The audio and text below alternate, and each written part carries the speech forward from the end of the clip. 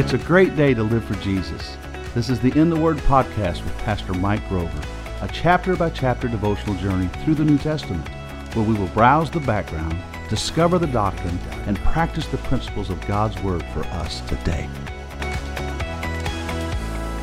Hey, what if I came to your neighborhood today and surveyed your closest neighbor by asking them if you love God? What would they say? What would be their opinion of that question? Well, here in John chapter 14, this is what Jesus wanted people to know. He wanted them to know that he loved the Father, and the things that he did to please the Father.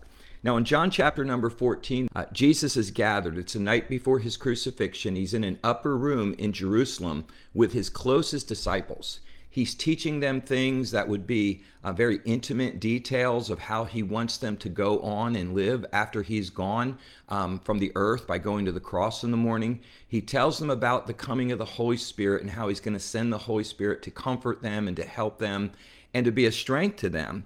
But when you get to the end of the chapter and he's kind of closing up the conversation in the upper room before they walk out to start making their way toward the Garden of Gethsemane, in verse 30, Jesus says this, "Hereafter I will not talk much with you, for the prince of this world is coming or comes and has nothing in me. But that the world may know that I love the Father, and as the Father gave me commandment, even so I do. Arise, let us go from here." So the end was coming. Satan, the prince of this world, was coming after Jesus. He said he's coming, but he said that he has no part in me. What did that mean? That meant that Satan had no foothold in Jesus. Satan had no authority over death when it came to Jesus. See, in all of us, we've all sinned. We've come short of the glory of God. Satan can pull a foothold out of our life, some past guilt, some weakness in us. He can use death as a fear to kind of somewhat try to lord over us. But Jesus said, Satan's coming for me, but he doesn't have any part in me. He doesn't have a foothold. He doesn't have any authority. So what Jesus was about to do by going to the cross was totally of his own will and his own making. Over in John chapter 10, verse 18, Jesus said, "No man takes my life from me. I lay it down of myself." So Jesus didn't go to the cross defeated by Satan and used by him. Jesus went willingly. Jesus went purposefully. So in verse 30, he says, "Hereafter I will not talk much with you, because the prince of this world comes and he has nothing in me." But then he said this in verse 31, "But that the world may know that I love the Father, even so I do." So Jesus went to the cross willingly, and he went to the cross purposefully. He said that the world may know that I love the Father. We often speak of and think about Jesus' love for us, for the world. John 3:16, right?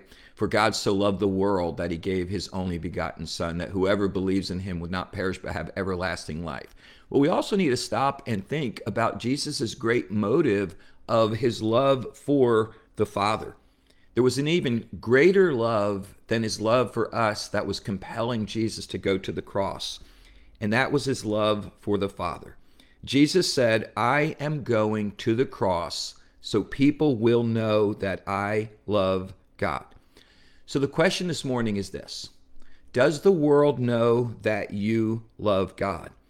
Does the world know that I love God? Matthew Henry said, "The evidence of our love to the Father is doing as he commands us." Man, the greatest evidence of my love for God is not what I say, but what I do. Jesus said, "That the world may know that I love the Father." He said, "I'm going." And then he says to the disciples, "Come on." Basically, he says, "Let's go from here." And they left that other upper room and began making their journey toward Gethsemane and ultimately toward the cross. Back on 9/11, when the planes flew into the World Trade Center, there was another plane. And that plane ended up going down in a field in Pennsylvania. And there was a man on that plane, and his name was Todd Beamer. And there was a recording of Todd Beamer when he called his wife, and as they knew they were being hijacked, and they knew that these people were up to no good, they were going to use that plane as a weapon. he was quoted as saying to the people in the plane, "Let's roll." And they charged the cockpit. And instead of that plane hitting into a building filled with people and killing so many more, it crash landed into an empty field in Shanksville, Pennsylvania. I think about that phrase from Todd Beamer, "Let's roll." And he probably had no idea in that moment that he was really quoting the very thought of Jesus Christ in this verse, this last verse of John chapter 14. Jesus said that the world may know that I love the Father, and as the Father has sent me, he said, even so I do. And then he said this, he said, let's go. So today, let's go out and tell others and let them see our love for the Lord in us.